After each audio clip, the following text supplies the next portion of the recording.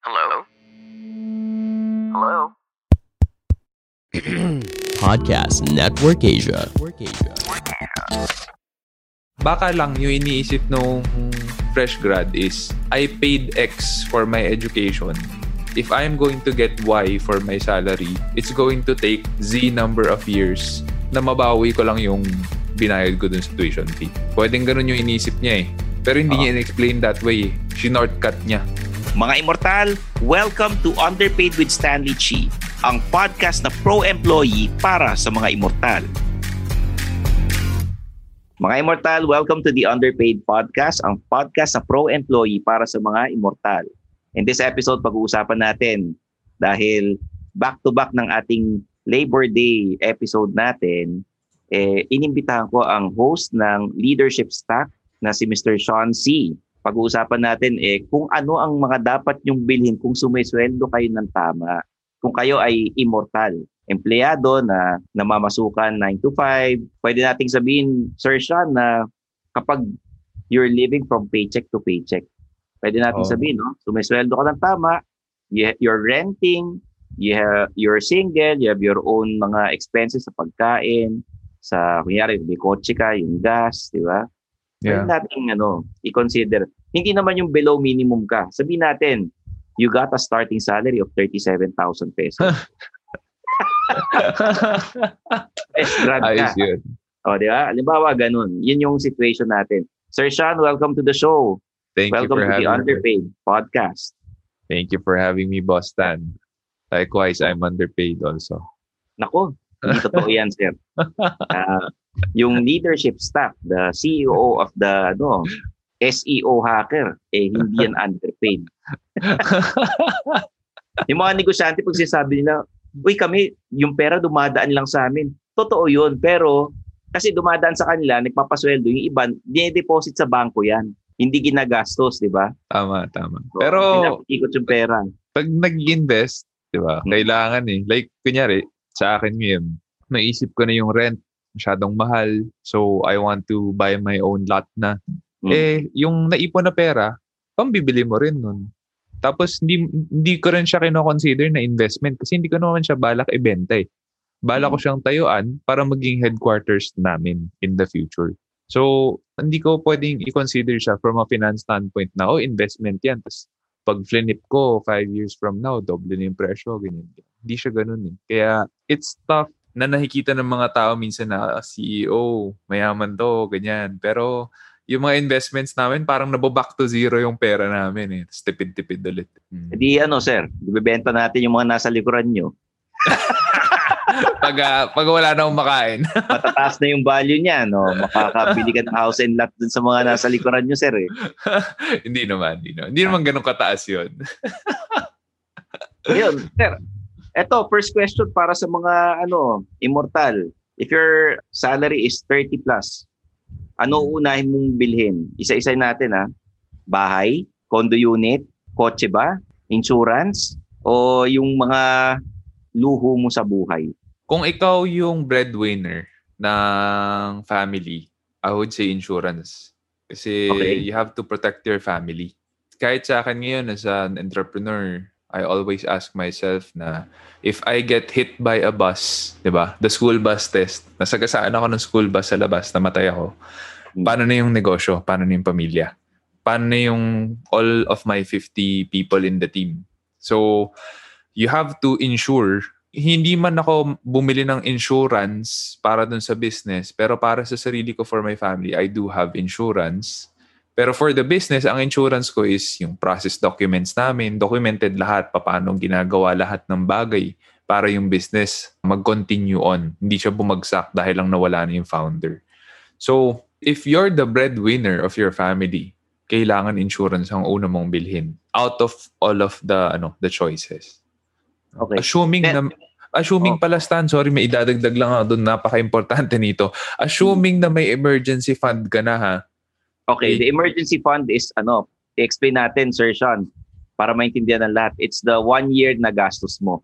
1 year ng sweldo mo, di ba? Yes, 1 year ng sweldo. Actually, na yan, for me, pandemic adjustment na yan. Dati sinasabi 6 months lang eh. Basta 6 months ng sweldo mo, na worth of savings, that's your emergency fund. Ngayon, dahil nagka-pandemic, maraming nag-a-adjust na financial advisor 1 year na daw. Kasi nga naman, di mo masabi. And yung insurance, sir, sabi nyo, yan ang unahin nyo. Alin sa mga insurance? Health insurance, life insurance, o ano ba? For me, it's going to be life insurance. Health insurance, depending on your age sa health insurance. Kung bata ka pa, nasa 20 to 30 years old, kung sa example nating 37,000, fresh grad, di ba? So, bata pa yon. I would not invest in health insurance. I would invest in life insurance. Okay. Life insurance. Tapos halimbawa, syempre, life insurance mo, magkano ang binibigay mo every month? Sabihin natin, 2,000. Tama, di ba? Mga ganun halaga. 2,000 yan. Yes, tama. For how many years yan? Long term yan. 10 years. 2,000 every month. Tapos, syempre, yung 37,000 mo, naging 35,000, malaki pa rin. Yes. Ano naman ang isusunod natin dyan? Eto pala, sir, bago natin sagutin yan. Ikaw yung breadwinner, sabi mo, insurance. Yung parents mo ba, i-insure mo ba? Yung mga kapatid mo ba, mahal babayad ka rin ng insurance para sa kanila or what? If you have health insurance for you sa work mo, tapos may dependents, that's what you give your parents. Pero pag hindi, walang free life insurance, for me, wag na. Kasi mahal ang health insurance eh. It's usually money you throw away. It goes down the drain if you don't use it.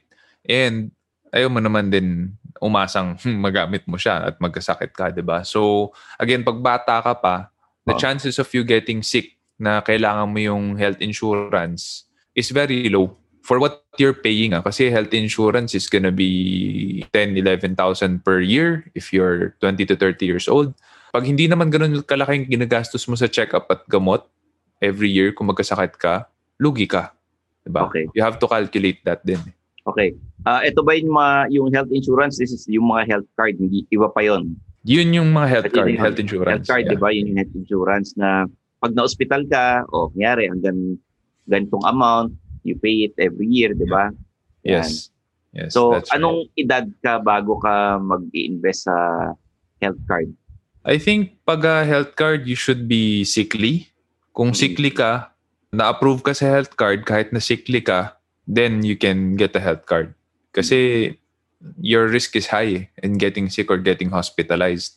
If high risk yung work mo sa health, may health hazard, may chemicals or construction, tapos may chances of you getting injuries, then I think makes more sense to get the health card and health insurance.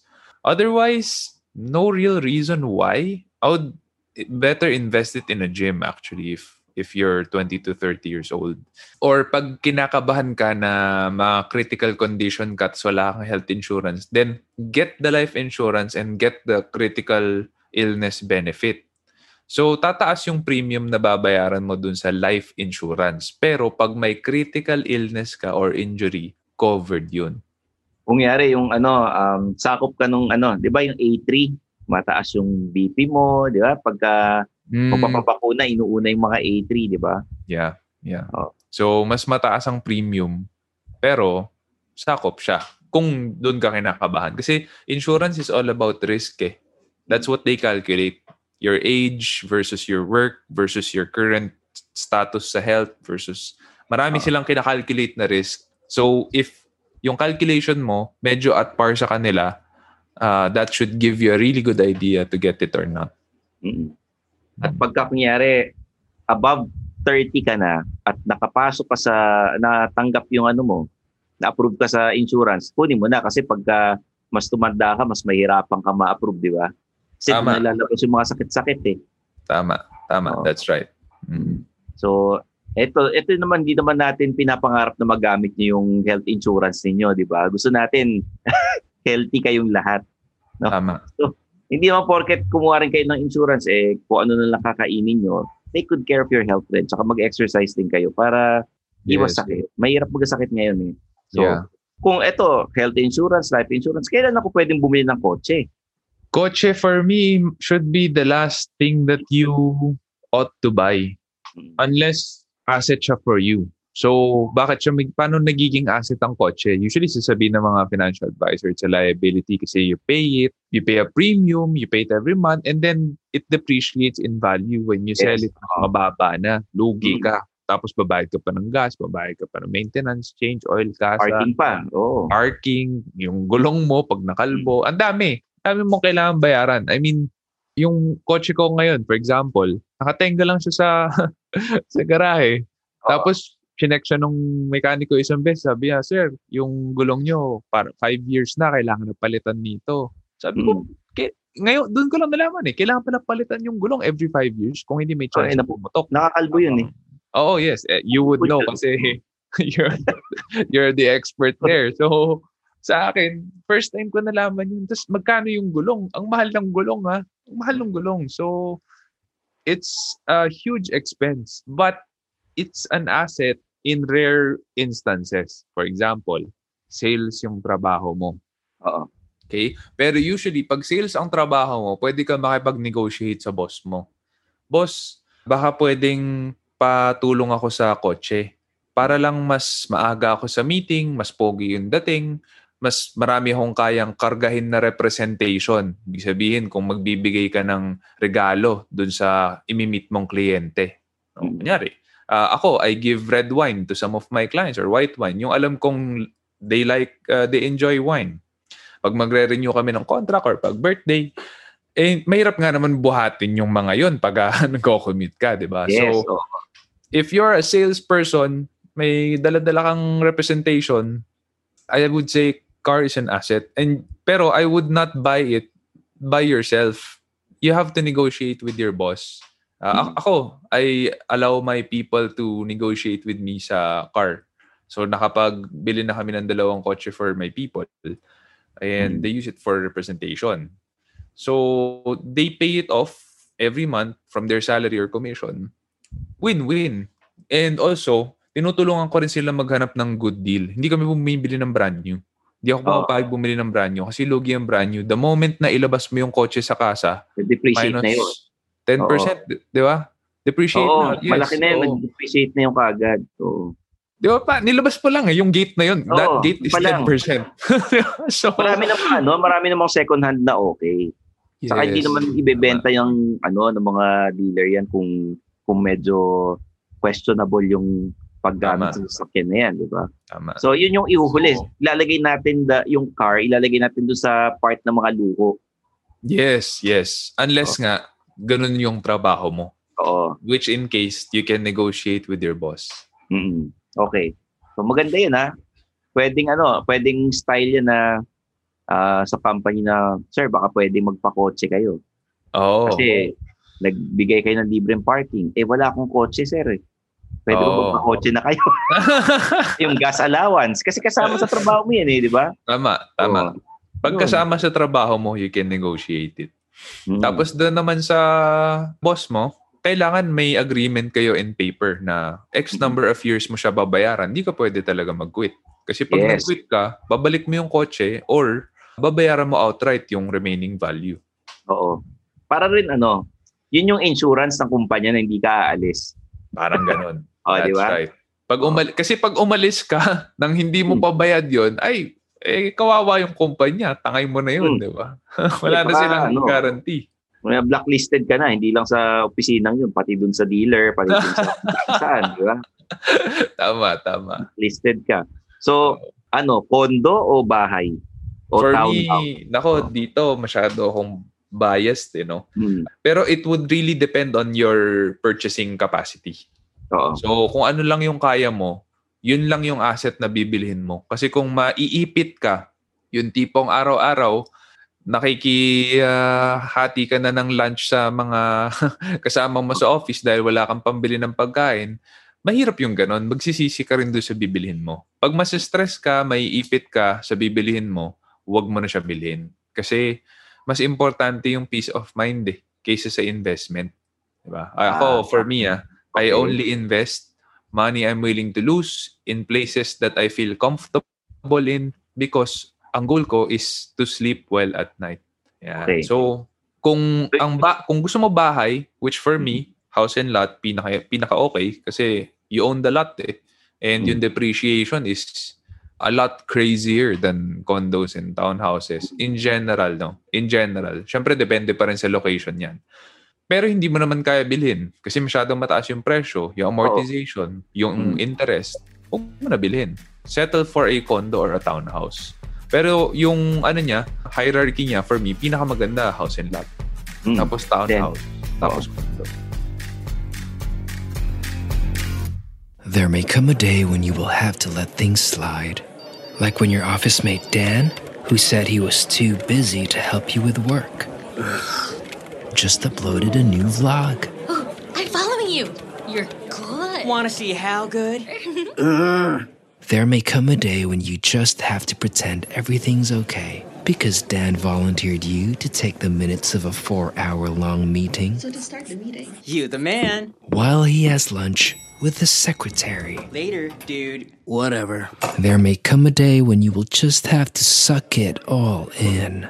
Like when he offers to give the boss your report. I'm on my way there anyway. And tells the boss he did it. All 100 pages of it. Great work, Dan. Wait, what? Just doing my job. There may come a day when you will just have to take it all in. Like when he tells your biggest Japanese client that the Zen garden, that one that took you a month to make, Subarashi. Very, very good though. was his labor of love. Just another day in the office, right, buddy? You dirty son of a... Wait. There may come a day when you will realize that your office mate Dan is full of shit. But there will never be a day when you have to smell actual shit.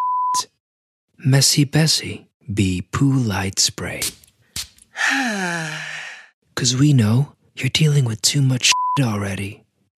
Okay, sabi mo kanina bias ka dito sa kung bakit ka mas bias pagka house and lot versus sa condo. Lumaki kasi ako sa bungalow dito sa BF eh. So I've always wanted a bungalow house for myself and my family, which we were blessed naman noong 2017. I was able to buy a 350 square meter bungalow house here in BF Parañaque. So it's, for me, I live in a townhouse before this. So my father-in-law blessed my wife with a townhouse in Quezon City. Ang layo sa office ko kasi office ko sa BF din eh. So from QC to BF and then uwi. Yung gas mo, 'di ba? Yung pagod mo sa pag-drive, traffic. Actually yung oras yung pinakamasakit eh. Kasi although underpaid naman ako, pero kung iisipin mo yung 4 na oras sa isang araw pang biyahe, malaking pera pa rin yun kung aaraw-arawin mo. Parang hindi ako naniniwala talaga pag sinabi mo underpaid eh. Parang wala sa itsura talaga. Kaya nga ako yung guest sa underpaid podcast eh. Kaya kita ginis kasi kami yung underpaid. Kami yung mga immortal. Ito from the CEO's perspective, ito sinishare sa atin ni Mr. Sean C. yung kanyang knowledge niya dito kasi sabi niya, syempre kung may pera ka, di mag-house and lot ka nga naman. And ang advantage lang kasi ng condo na nakikita ko rin, kung malapit sa opisina mo. Yes, tama. Yeah? Pwedeng gawing passive income yan yung condo pag ayaw mo na. Parentahan mo. Yes, yes. Tama. Lalo ngayon, ang daming bumabalik sa probinsya kasi work from home yung setup and realistically, para mga 1 year pa itong nag-work from home tayo. So yung iba, instead na nagre-rent sila sa sa malapit sa opisina nila, umuwi na sila. Yes. Ito, Sean, ma-advise ba yung mga immortal na bumili kayo ng sarili nyong property o mag-rent na lang kayo? You have to calculate it kasi pag bibili ka, most probably uutangin mo sa bangko yan. Yes. So, kung uutangin mo yan sa bangko, ito ngayon yung mga factor. Number 1, gaano ka secured ka sa trabaho mo? Na yung kikitain mong sweldo, the same or bigger in the next coming years. I-calculate mo na sa bangko, magtanong ka na. Kung itong property na to, bibilihin ko, magkano yung interest na bibigay mo sa akin sa 10-year span or 15-year span? I think yun yung maximum eh. Ngayon, kung kaya mo bayaran ng 5 years, all the better. Pero usually 10-year span ang tinatanong. Pag sinabi ng bangko sa'yo, in 10 years, yung monthly mo, 40,000. Nako, medyo mabigat na. Mabigat na, hindi mo kaya. Eh ngayon, pag yung rent, sinabi sa'yo, yung rent, 40,000, di parehas lang. Oo. Pero pag yung rent, sabihin natin yung rent, 17,000, tapos yung outright purchase 10 years to pay sa bangko, 20,000. I would go for the 20,000 na. Kasi maliit lang difference 3K lang Tiisin mo na yung 3K na yun. At least you own the property than renting. Renting is money down the drain at the end of the day. You're throwing it. No? Pero, again, always, may balance yan. Pag mas-stress ka, hindi ka makatulog, yung buhay mo, ipit na ipit, huwag ka nang umutang sa bangko. Mag-rent ka na lang. Okay. Pag umutang ka sa bangko, may mga papeles na hinihingi. Diba? Yes. Yung payslip mo, hinihingi yung kailangan meron kang checking account kasi mga condo unit, magbibigay kang post-dated checks. Yes. And dito papasok yung kailangan mong tumagal sa kumpanyang pinapasukan mo. Kung 10 years to pay yan or 15 years to pay yan. Tama. And kung hindi ka tatagal, siguraduhin mo may malilipatan ka na magpapasweldo sa yung same amount or mas malaki pa para mabayaran mo yung monthly mo. Dapat mas okay kasi ba't ka palilipat? May cost ang switching Diba? Lalayo ka, kikilalanin mo pa yung mga co-workers mo doon, yung boss. May cost, may tinatawag tayong cost of switching. You have to factor in when you switch jobs, workplaces, and leaders, there's a cost. That cost is also risky kasi hindi mo alam Baka mas... bagong pakikisama yan. Baka mas hindi kayo jive nung boss mo. Mas mahirap pa pala yun kahit mas maganda yung sweldo. So you have to make sure na it's better talaga for you. Not just the money, but environment. Environment is very important. Kung pawisin ka, huwag ka pumunta sa mainit na environment.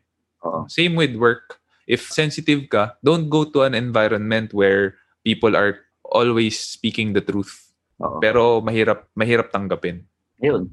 Maganda yung sinabi mo kanina talaga na kung mas stress ka lang, hindi ka makakatulog na maayos, edi mag-rent ka na lang, huwag ka na bumili na kung ano-ano. At kung depende kasi sa adjustment ng tao yan May mga iba na hindi sila, yung isip sila ng isip, paano ko babayaran to in the next 10 to 15 years? Yung iba naman, sige, bili na natin, bahala na. Yung mga ganun no? Kaya nare-repossess ng bangko yung mga ibang properties, yung kotse, yung bahay. Yeah. Kaya yung sinasabi nilang the rich get richer. Kasi yung mga may kayang bumili, yun naman yung naghahanap ng mga repossessed. Kotse tsaka na property. May mga alam ako, nagsha-shopping talaga sila. As in, gusto nila repossessed, foreclosed na properties. Yung mga itutuloy na lang nila pagbayad. Mga ganun. Yes, that's right. Or tatanggapin nila yung utang. Kasi kaya siya na foreclosed May utang yung tao. Absorb nila. Which is nakakalungkot. Kasi at first, nakangarap ka na, balang araw mapapasa akin to. Tapos, hindi kasi natin mapipredict yung future na, nagsara yung kumpanya. Saan mo na hahanapin yung pambayad dito sa monthly mo? Tama. Kaya importante rito, mapasok yung palagi mong sinishare sa Underpaid Podcast, sa mga immortal na kailangan meron tayong side hustle. Yes. For me kasi when you're employed, it's like outsourcing risk Ibig sabihin, marami kasing tao ganito mag-isip, pag employed ako, meron akong job security. Kaysa kung ako yung nagpapatakbo ng business, risky kasi capital ko yun Yung pangkabuhayan na capital ko yung sinasanla ko sa business So, mag-e-empleyado na lang ako kasi may job security ako doon. The problem is, you're just outsourcing the risk kasi yung iniisip ng boss mo, ganun din. Capital ko to sinasanla ko risky to sa akin Right? All business owners think that way na there's still risk. You as an employee is just outsourcing the risk to your boss. Ngayon, kung si boss, skillful, magaling talaga, may blessing ni Lord, okay ka. Pero pag nagkamali yan, damay-damay talaga lahat. Di mo pwede sabihin na wala kang risk kasi may risk ka rin. Kung ano yung risk ng boss mo, risk mo rin yun. Same lang. Okay. So, eto, kanina pinag-usapan namin yung 37,000 na starting salary.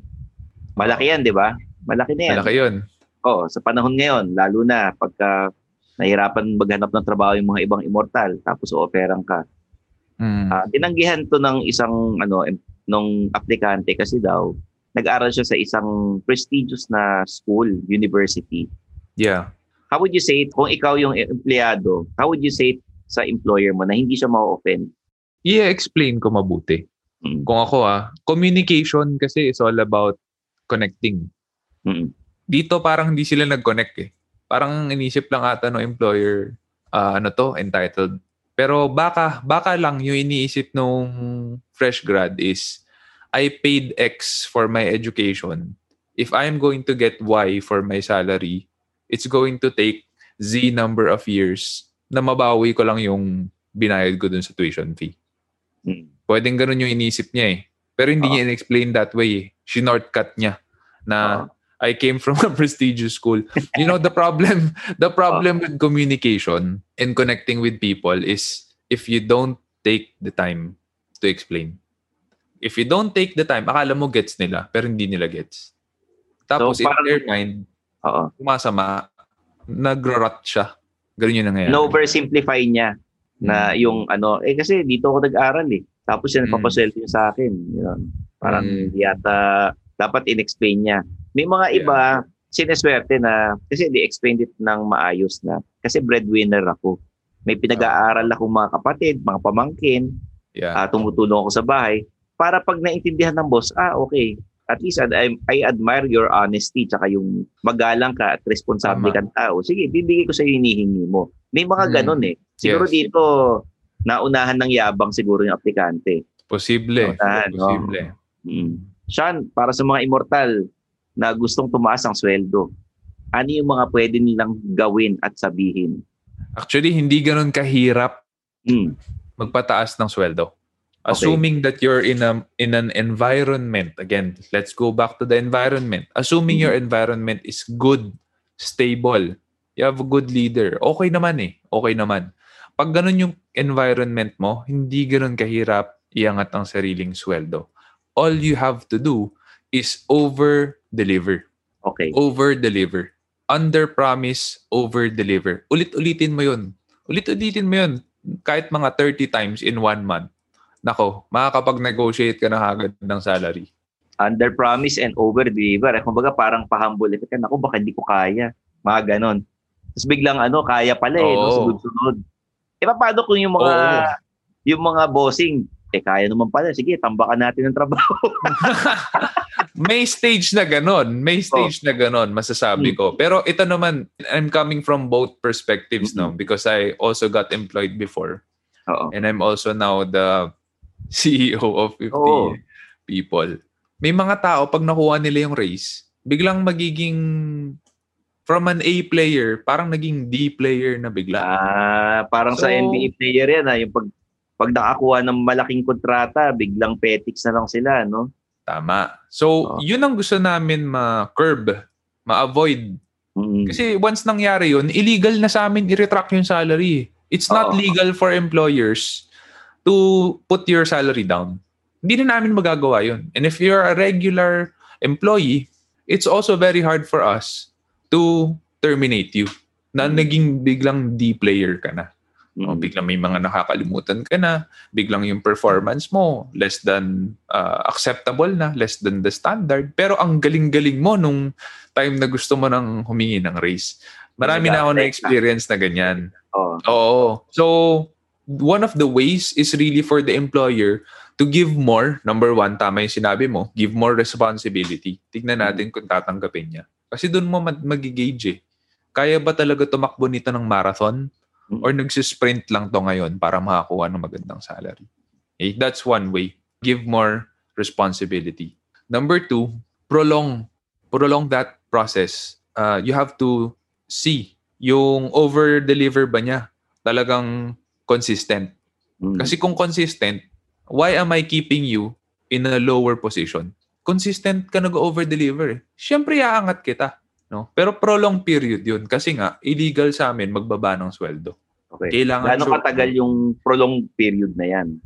Gaano katagal prolong yan? Period could be 6 months to a year. Okay. 6 months to a year. Sa amin, ang sistema namin sa SEO Hacker ganito, Stanley. Pag gusto mo ng raise, magsasend ka ng email. At tawag namin doon, reverse annual evaluation. Hindi kami nag-annual evaluation sa SEO Hacker. Never. Kasi meron kami every month feedback loop. Yung mga team members ng SEO Hacker, every 15 and 30 nag-email sila sa Execom. This is what I think should be improved. This is where I am. This is where I need help. So yung feedback namin, mabilis. Nakikita namin lahat ng kailangan kagad baguhin. Hindi na namin kailangan 1 year na. Kumusta ka na? Diba? 1 year lang kayo nag-uusap ng empleyado mo. Wala kaming ganun. Yung reverse annual evaluation namin, sila nag-evaluate sa sarili nila. I-email nila ako. Isa lang yung goal nun. Gusto nila ng raise. Understood both parties. Pag nag-send ka sa akin ng reverse annual evaluation, gusto mo ng raise. Okay. Nandun lahat ng proof, tad-tad. Tapos yung growth plan niya. Babasahin ko yun. Pag sinabi kong, okay, let's talk, approve na yung raise mo. Pag-uusapan na lang natin kung magkano. Ganun yung sistema namin. So, every year actually, pwedeng humingi ng raise yung mga tao ko. Ngayon, kung dinis-approve ko yun, ni-reject ko yung reverse annual niya, wait 365 days again bago ka makapag-send ulit. Kaya yung iba, minsan, 2 taon bago nagsisend. Gusto nila, sure na sure silang ma-approve. So, may mga ganun naman. Pero, wala sa akin yung responsibility. Nasa sa kanila. Kasi growth-oriented company kami. Okay. Hello, this is Agnes Ravasio, CEO at MDI Novare Technologies. Come listen to My Digital Impact, where I talk about customer experience obsession with fellow business leaders, about relatable moments on customer excellence, and teachable experiences on customer service. My Digital Impact is available wherever you listen to your podcasts, powered by Podcast Network Asia. Check us out after listening to this one. Okay, now, gaano kataas yung raise na yun? Hanggang saan lang? Ilang percent lang? Nako, it sounds so scripted when I say it here, no? Pero ang sinasabi ko lagi, let's just say, you're happy and I'm happy. Kunyari, happy ako ng 50% increase. Di pa paano yan? Kailangan happy din ako. Kaya mag-negotiate tayo. Mag-negotiate kayo. Yes. So para makuha ko yung 50% na yun, hihingi ako ng 100% increase. Ganyan. It's widely known in my organization though na pag talagang tinotodo mo, lalo kong binabagsak. Ganon. So, ano yan kasi sa amin ako yung pinaka-negosyante. Kaya nga negosyante ang tawag sa business owner, di ba? Kailangan, sinasabi ko sa kanila, you have to learn negotiation. Ngayon, kung may nakita talaga magaling makapag-negotiate sa akin ng salary, gusto ko na gawing business developer yun. Okay. Ano ang characteristics ng isang empleyadong magaling mag-negotiate ng salary? Number 1, kailangan may leverage. Sa negotiation, it's all about leverage. Okay. Diba? May pinangahawakan ka na. Pinangahawakan ka. Pag hindi mo ko in-increasean, lilipat ako sa kabilang kumpanya. Tama. Pwede ganon. At sasama yung mga kliyente nyo sa akin. Oo, may leverage yon pag gano'n. Kaso ang engot naman ni boss na wala siyang non-compete pag kailangan may non-compete contract ka, di ba? Para hindi ka maganyan. So, I think the leverage is over-deliver tong person na to Nag-over-deliver siya Isa sa mga leverage would be if that person quits, kahit di siya pumunta sa competitor, kahit basta mag-quit lang siya, it will hurt the company. The entire team will suffer. May hirapan kayong palitan siya. Yes. No one's indispensable, pero kung mali siya, may hirapan kayo. Pwede niyong palitan, pero may hirapan lang talaga kayo. Tama. So yun, leverage yun. That's leverage.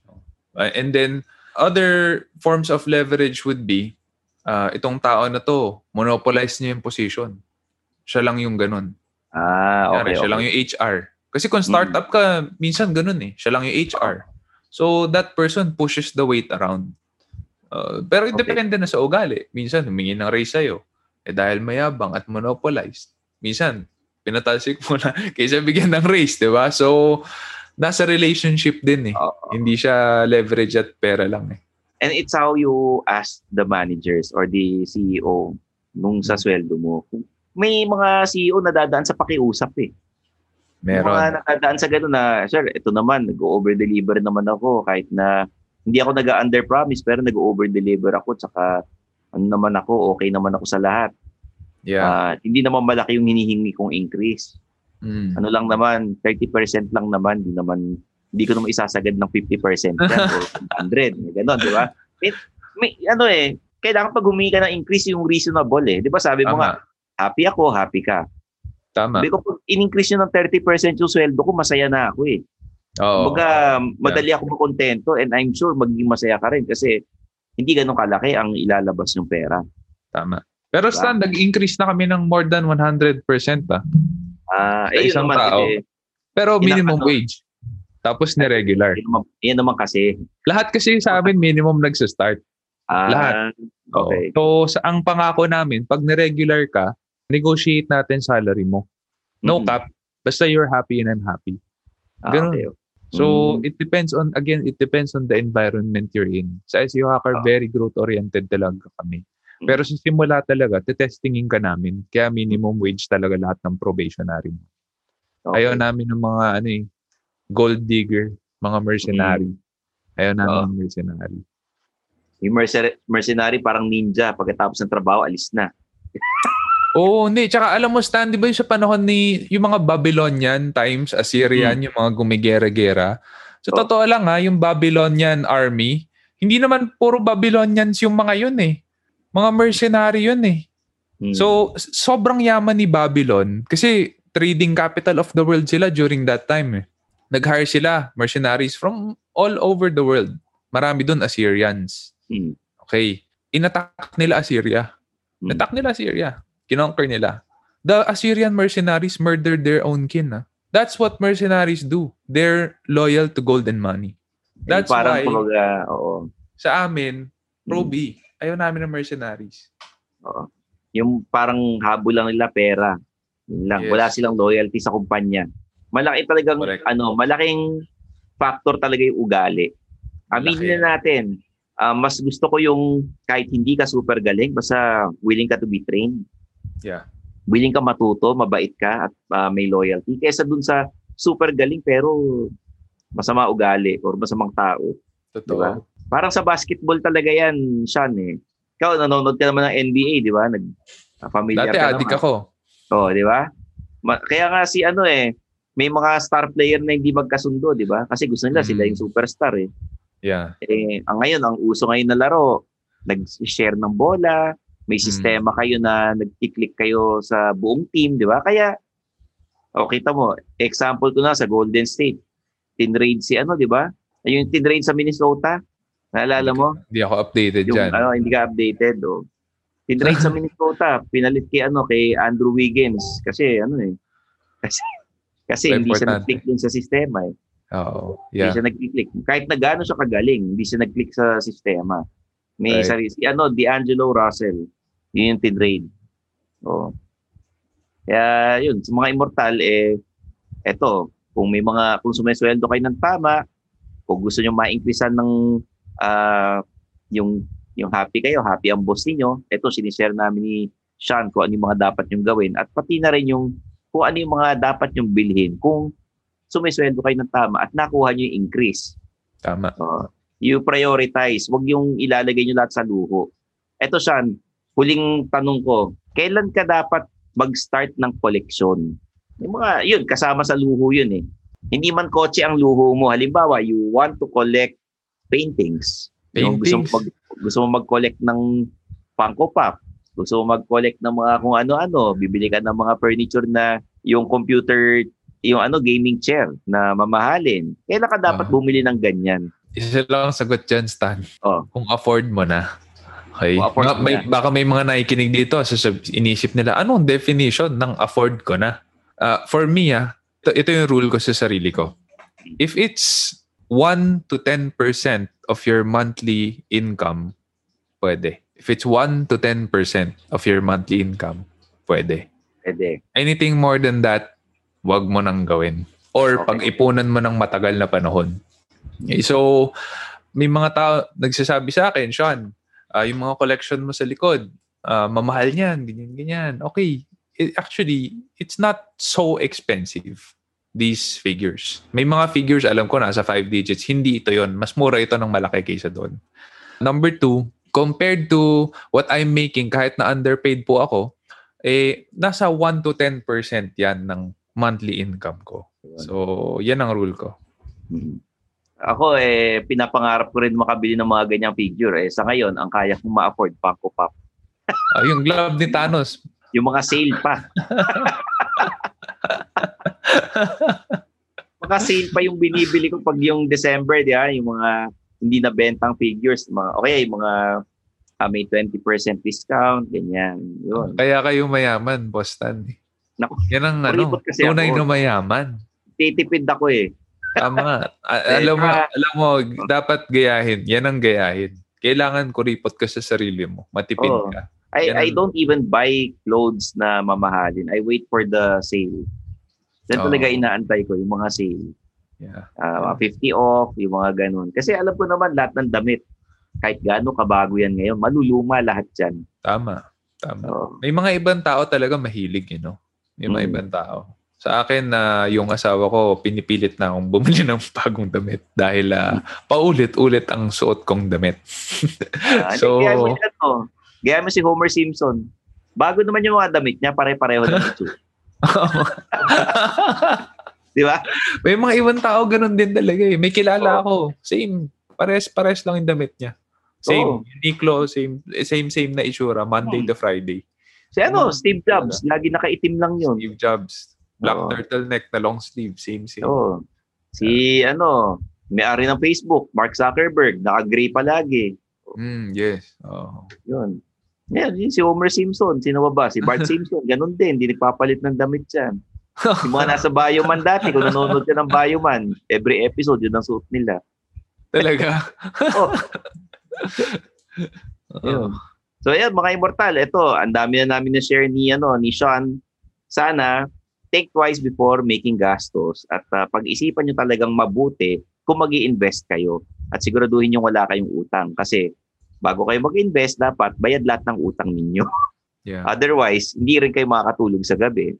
Yan. So, maraming salamat sa mga nanonood ngayon at nakikinig sa Facebook Live natin. This is a special episode of the Underpaid Podcast. Part 2 ng ating May 1 celebration dahil Labor Day. Ayan. This podcast is brought to you by Podcast Network Asia and Podmetrics. Kaya mga immortal, mag-subscribe na kayo sa amin sa The Underpaid Podcast sa Spotify, Apple Podcast, and Anchor. At syempre si Sir Sean, Leadership Stack sa Spotify, Apple Podcast, and Anchor. Available din yan. Follow us in our socials. Nasa Facebook, Twitter, Instagram kami. Nasa YouTube kami. Nasa TikTok ka na ba, sir? Meron na, pero hindi pa talaga ako nakafocus doon. Pero may plano na kami. May plano na kami, Stan. Ang tagal nang sinasabi sa akin yan. Ngayon lang. Sasayaw ka rin ba ron? Sasayaw ka? Hindi. Baka lalong maging negative yung followers ko. Magtaka si TikTok. Bakit may negative follower count? No? Yan. So, yun. Supportan nyo sana kami mga immortal. Sir Sean, may gusto pa kayong i-promote? Wala pa sa ngayon. Yung webinar na na-mention ko last time, hindi pa namin nalo-launch. No? Pero tapos na yung PowerPoint. Grow and Balance Your Life, yung title. Wala pang date and time, kaya mahirap i-promote ngayon. But I would say, just watch out for it. If you're also on my Facebook page, alam kong na-share ko to sa Sean C Facebook page at Leadership Stack na Facebook page. If you're watching from there, we're going to announce it. So don't worry about it. Also, if you're subscribed to my Sean.c email list where I send you my thoughts twice a week and my podcasts twice a week as well, then you'll be able to hear when the webinar is finally out. Yun. So, Sir Sean, maraming salamat. Thank you for guesting sa Underpaid. Alam ko, suki ka na rito sa Underpaid kasi ikaw isa sa mga paboritong guest ng mga immortal. Talaga, paborito ko rin na maging guest dito, Stan, sa totoo lang pa. Kasi dito ko lang nafe-feel na justified yung pagiging underpaid ko rin. Hindi ka naman underpaid na CEO. Kami yung underpaid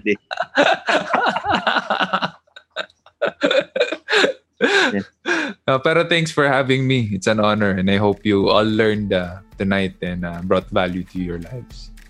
Sana nakatulong kami sa inyo. So, there you have it for the Underpaid Podcast. Mr. Sean C. I'm your host, Stanley Chi, and this is the Underpaid Podcast. Thank you for watching and listening. Bye. And that's another episode of Underpaid with Stanley Chi. Hit that follow button to get updated with our new episodes. Follow us at our socials at The Underpaid Podcast. Kita-kits, mga immortal! The views and opinions expressed by the podcast creators, hosts, and guests do not necessarily reflect the official policy and position of Podcast Network Asia. Any content provided by the people on the podcast are of their own opinion and are not intended to malign any religion, ethnic group, club, organization, company, individual, or anyone or anything.